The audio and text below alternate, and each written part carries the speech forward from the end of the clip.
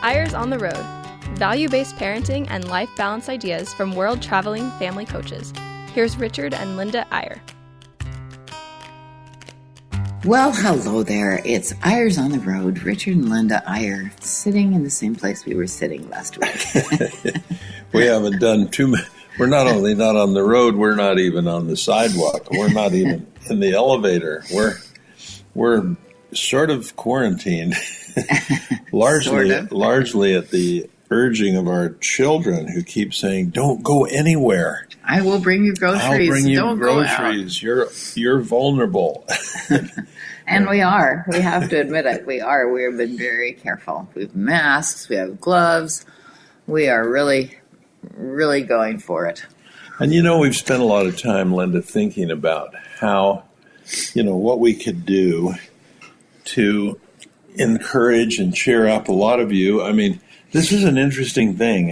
Right at first, I was like, great, hey, we'll just stay home and read books and enjoy ourselves. And, then we started missing the grandkids. Then we started missing everyone. And then we started, and time, which started out going so slow, now goes pretty fast. Yeah, it's amazing. Those first few days, like I've eaten 7 meals and had 3 naps, and it's still today. I wish I could say that, but it really is crazy. Time is starting to go faster, and I'm realizing that there is a lot to do. I did 18 things yesterday that have been on the back burner for so long, and I just checked them off. But here's the thing, just to jump right into it. I woke up this morning, I haven't told you this yet, Linda, but I woke up this morning with 2 poems in my mind. And actually, I don't know where they came from, but they're both really, really comforting. Especially the second one, which and which you're going to read in a minute, which will lead right into our topic for today. But the first one, the one that was right on the top of my mind when I woke up, was a Shakespeare quote that I memorized a long time ago. Our kids did too. We used to try to memorize one saying or one beautiful verse or something every week. And this one really stuck with me, and I haven't thought of it, though, for years. And I woke up this morning thinking this quote from Shakespeare. Sweet are the uses of adversity, which, like the toad, ugly and venomous, wears yet a precious jewel in his head. And so our lives, free from public haunt, find tongues in trees, sermons in stone, books in the running brooks, and good in everything. Wow. Isn't that perfect for today? It is perfect for today. It's amazing that you can remember those things. Once you get it stuck in your mind. They stay there. In fact, before we go into the next one, I have to say I woke up yesterday with a song in my mind that is my mother's favorite song. This is her theme song. Have you done any good in the world today? Have you helped anyone in need? Have you cheered up the sad and helped someone feel glad? If not, you have failed indeed. So I spent the day yesterday kind of spreading some cheer. That's what you do so well, honey. I get feeling sorry for myself or that we're stuck or something, and Linda's just thinking of what she can do to help other people, which is pretty awesome. But that Shakespeare thing is remarkable. Well, think about what he's saying there, or what at least what the interpretation is for now during this pandemic. Sweet are the uses of adversity, which, like the toad, ugly and venomous, wears yet a precious jewel in his head. In other words, that everything seems hard and difficult, and we're constrained, and we're worried, and we're, in some cases, grief-stricken. But what's the precious jewel, that beautiful eye of the toad that's beautiful? That's a less common way of saying, where's the silver lining? And then it goes to such an interesting thing, and so our lives, free from public haunt. Boy, we are free from public haunt. We don't go. I walked around Temple Square in Salt Lake the other day, and there I didn't see a soul. I did too. Single soul. I did too. Later in the evening. Free from public haunt. What do we find? We find tongues in trees. We find books in the running brooks. We find sermons in stone and good in everything. Well, if you can get out in nature during this time, there's nothing like it. And you will find tongues in trees and books in the running brooks. And even if you're in the middle of a city like we are right now, the flowers, just to walk out, to look at the sky, there's beauty. And in a way, there's more solitary beauty now because there's fewer people. There's no hustle and bustle. There's no traffic. So get out and see some things. Now, a lot of you are stuck at home with your children, and you're like, yeah, I wish I could. I'm here. Or and we know how tough this is. In a concrete jungle, that would be really hard. Yeah. We have a son who just moved from New York City after living there for 6 years or so. Yeah. And, thank goodness he just got out. They are in Hawaii. They are so happy. But they're getting lots of information from friends who are just not happy. It is really not a happy place to be in New York City. Well, here's the other poem that was in my mind as I woke up today, and it's one you and I share a lot. We talk about it a lot. But this is by William Wordsworth. And by the way, maybe this was in my mind, Linda, because yesterday happened to be an anniversary, an interesting time. Wordsworth, there's a particular day Wordsworth wrote one of his most famous poems. I think it's about that restless cloud, or I forget the title, but it's about finding this gorgeous field of daffodils, and it affected him deeply, and he drew a lot of metaphors from it and so on.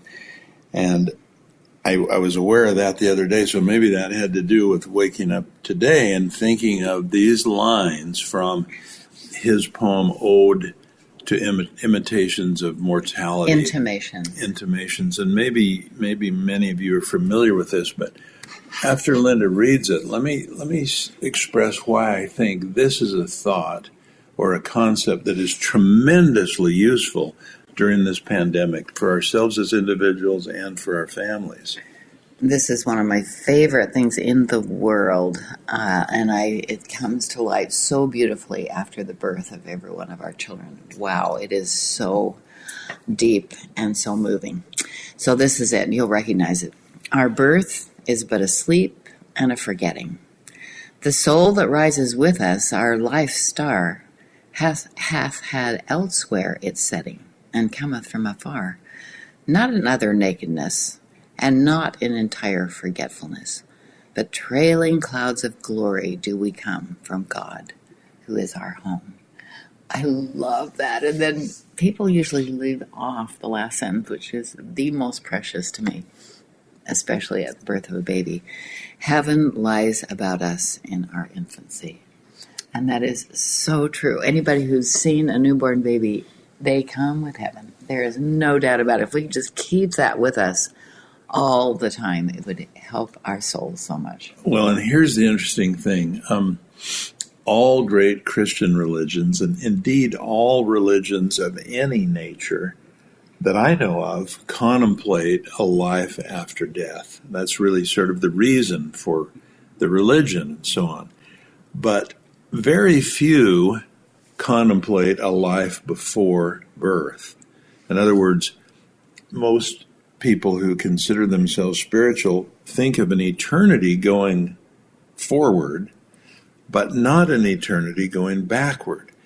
Now, there are exceptions to that. Hindus and Buddhists and others believe in some form of reincarnation where we've lived before, but as a different person or even a different animal. But that extends backward a little bit.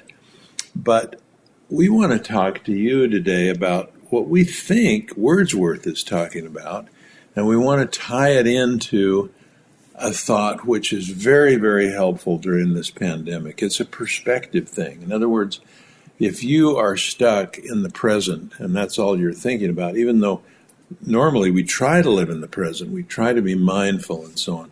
But in a pandemic, we need perspective. We need to see a bigger sweep of time. We need to see something broader so that this one little moment that we're in right now, this moment of crisis and for some death and worry and panic and so on, we need to see that in a broader sweep, in a bigger perspective.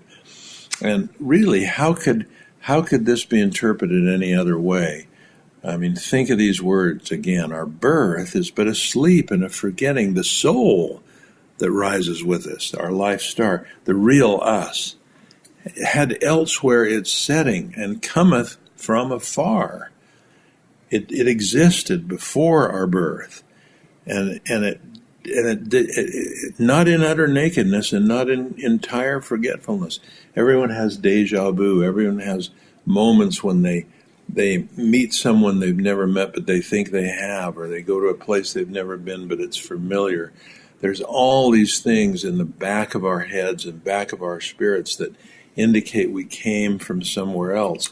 Trailing clouds of glory do we come from God, who is our home.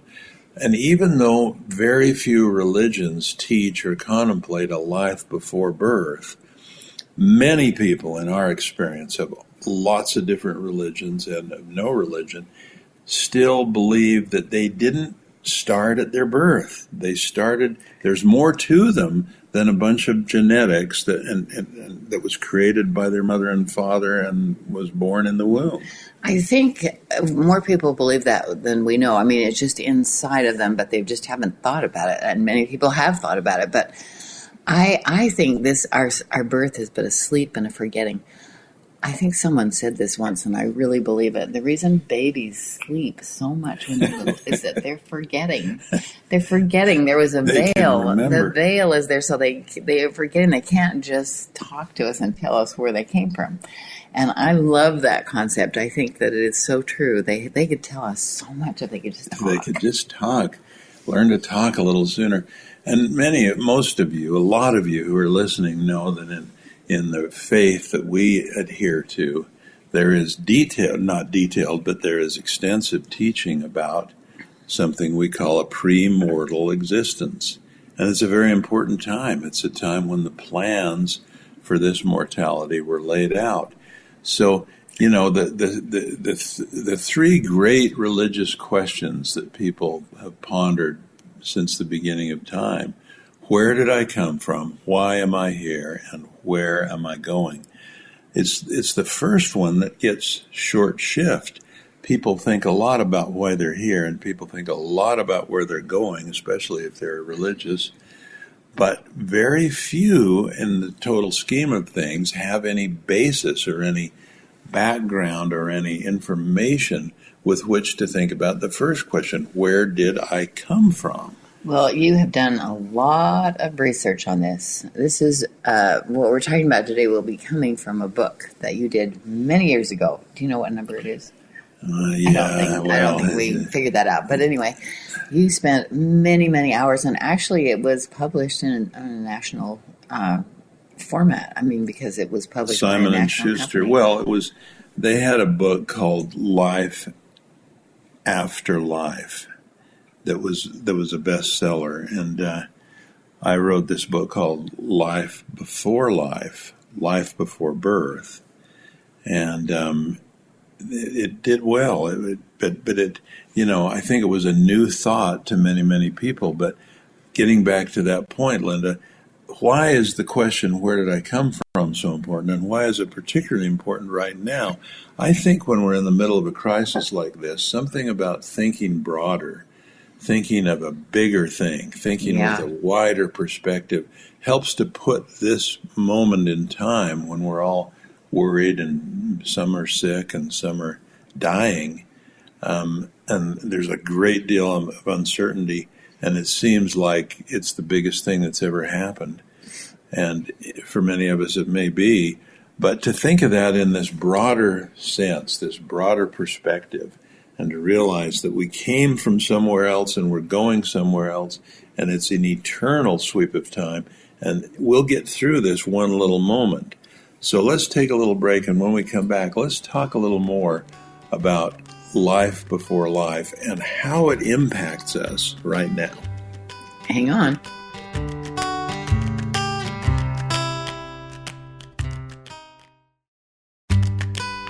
Welcome back to Eyres on the Road. Here's Richard and Linda Eyre. And we're back today talking about life before life. It really is fascinating topic to think about, especially in a time when everybody's introspective and contemplating. Well, and it's a time to think about, we're bigger than this. We're bigger than this one little moment. We're bigger than the adversity that we're facing right now. In fact, adversity is part of it. Wears yet a precious jewel in his head. Sweet are the uses of adversity.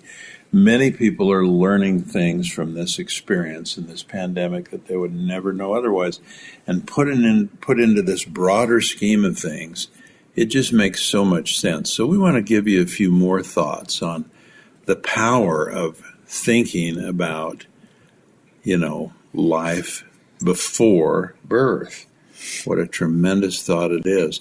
I want you to think for a minute about some questions that everyone ponders at some point in their life, and sometimes they're questions that are so difficult and so ominous that they actually rob people of their faith. And I think we should just read this list, and as we do, think about this and ponder how these can be answered only if we know about some kind of life before life.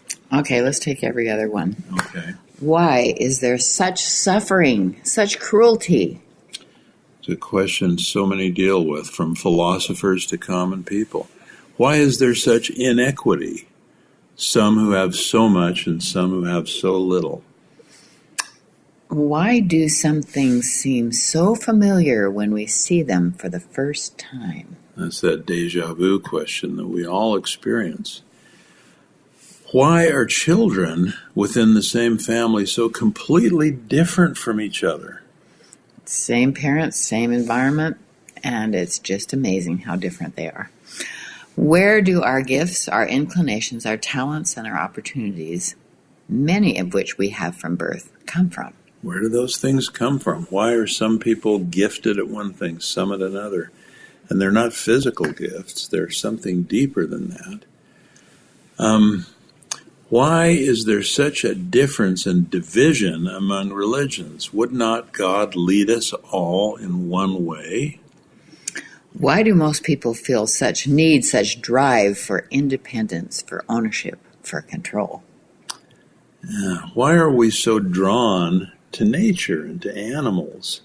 Again, back to what Shakespeare said. Why is it that we find in our best moments, our most contemplative moments, why do we find tongues in trees and books in the running brooks and sermons in stone? Where does that draw to nature come from? Why do some things and some people ring true to us and feel right, while other things feel wrong? Where does that come from? Why do we have that so inbred much. conscience? Where did that come from? Did that just develop when we were babies in the womb, or did it come from somewhere else? And maybe my favorite question of all, why are we moved by some things? Why are we touched by some things when we have no intention of becoming emotional? I share this trait with one of my daughters. When I read something really beautiful, whether it's a line of poetry or a quotation or a scripture that just penetrates my soul, I get choked up, I get emotional, I get moved. And we're sometimes moved just by excellence. And excellence, I know, Linda, some of the symphonies or whatever will just brings tears to your eyes. Because it's so beautiful. So think about those questions, and many would say, well, they're unanswerable. They're too big. Why is there such suffering and cruelty? Why is there such inequity? Why do some things seem familiar? They're unanswerable. Well, we think that they're imminently answerable if we contemplate that we didn't start when we were birthed. We didn't flare into existence in the womb or when we were conceived or when we were born. There's much more to us than that. We've lived for a very, very long time. In fact, we've lived so long that maybe time doesn't apply. Maybe only eternity does. And we feel so blessed to have some insight that where we lived was actually with God.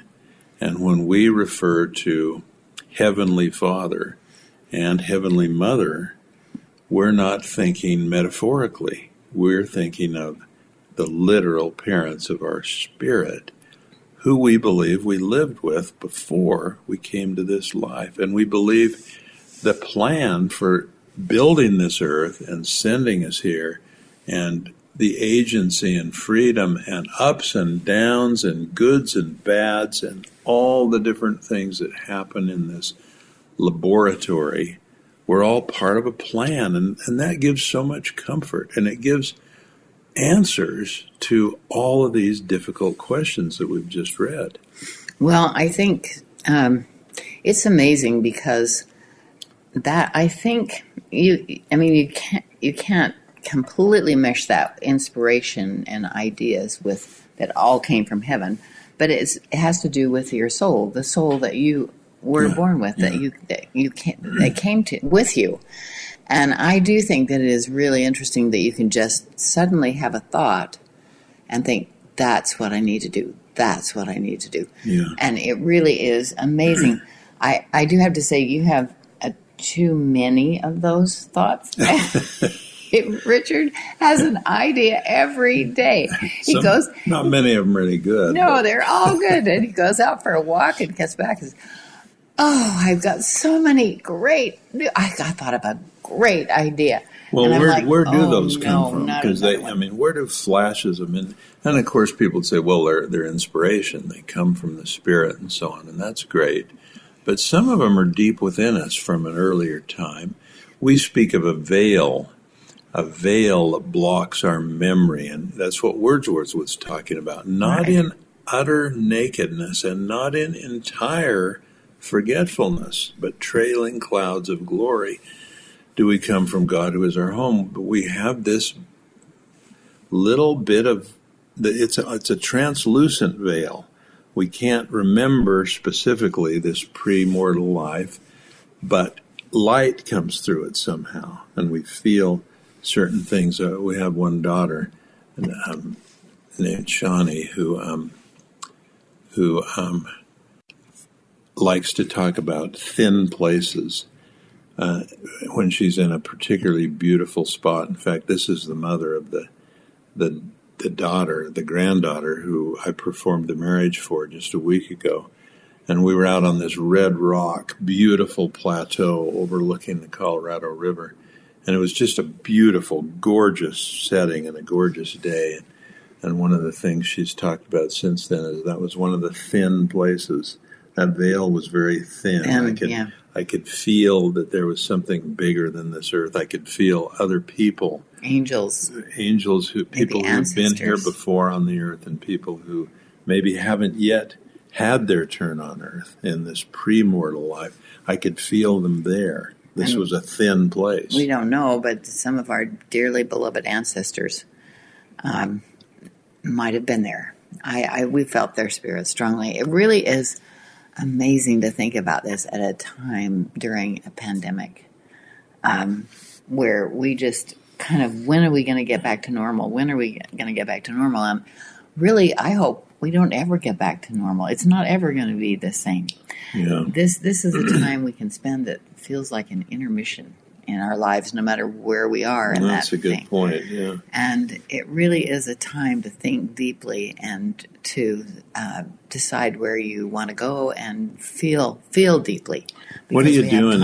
What are you doing in intermission? You think about what happened in the first act of the play, and you contemplate what might happen next. Yeah, it's an intermission. And speaking to that metaphor, Linda, life makes more sense if you think of it as a 3-act play. And this middle act that we're in right now is a very short one, relatively extremely short, but very, very important. And the first act was this pre-mortal life. And the third act is our life after this life. And there's a flow between them. And thinking about all three, there's a lot of talk in mindfulness sort of contemplation circles about living in the present. And it is wonderful to be mindful and to think about, to be fully present. But the best way, I think, to think is to have your mind work is to live in the past and the present and the future in the big sense of the word. to contemplate that we were somewhere before we were here, and we are going somewhere after we're here. And this life becomes even more consequential because it's the first time for so many things. It's the first time we've had physical bodies. It's the first time we've been able to be parents and have children. It's the first time we've had agency and the ability to choose and to dictate our own destiny, which is a frightening thing, but also a tremendous gift. And if we think about all those things, we become able to look at things in a really, really powerful way. So back to this book, one of the things that's intriguing, at least to us in retrospect, is where we wrote this. And I say we, you helped a lot with it, even though this book only has my name on it.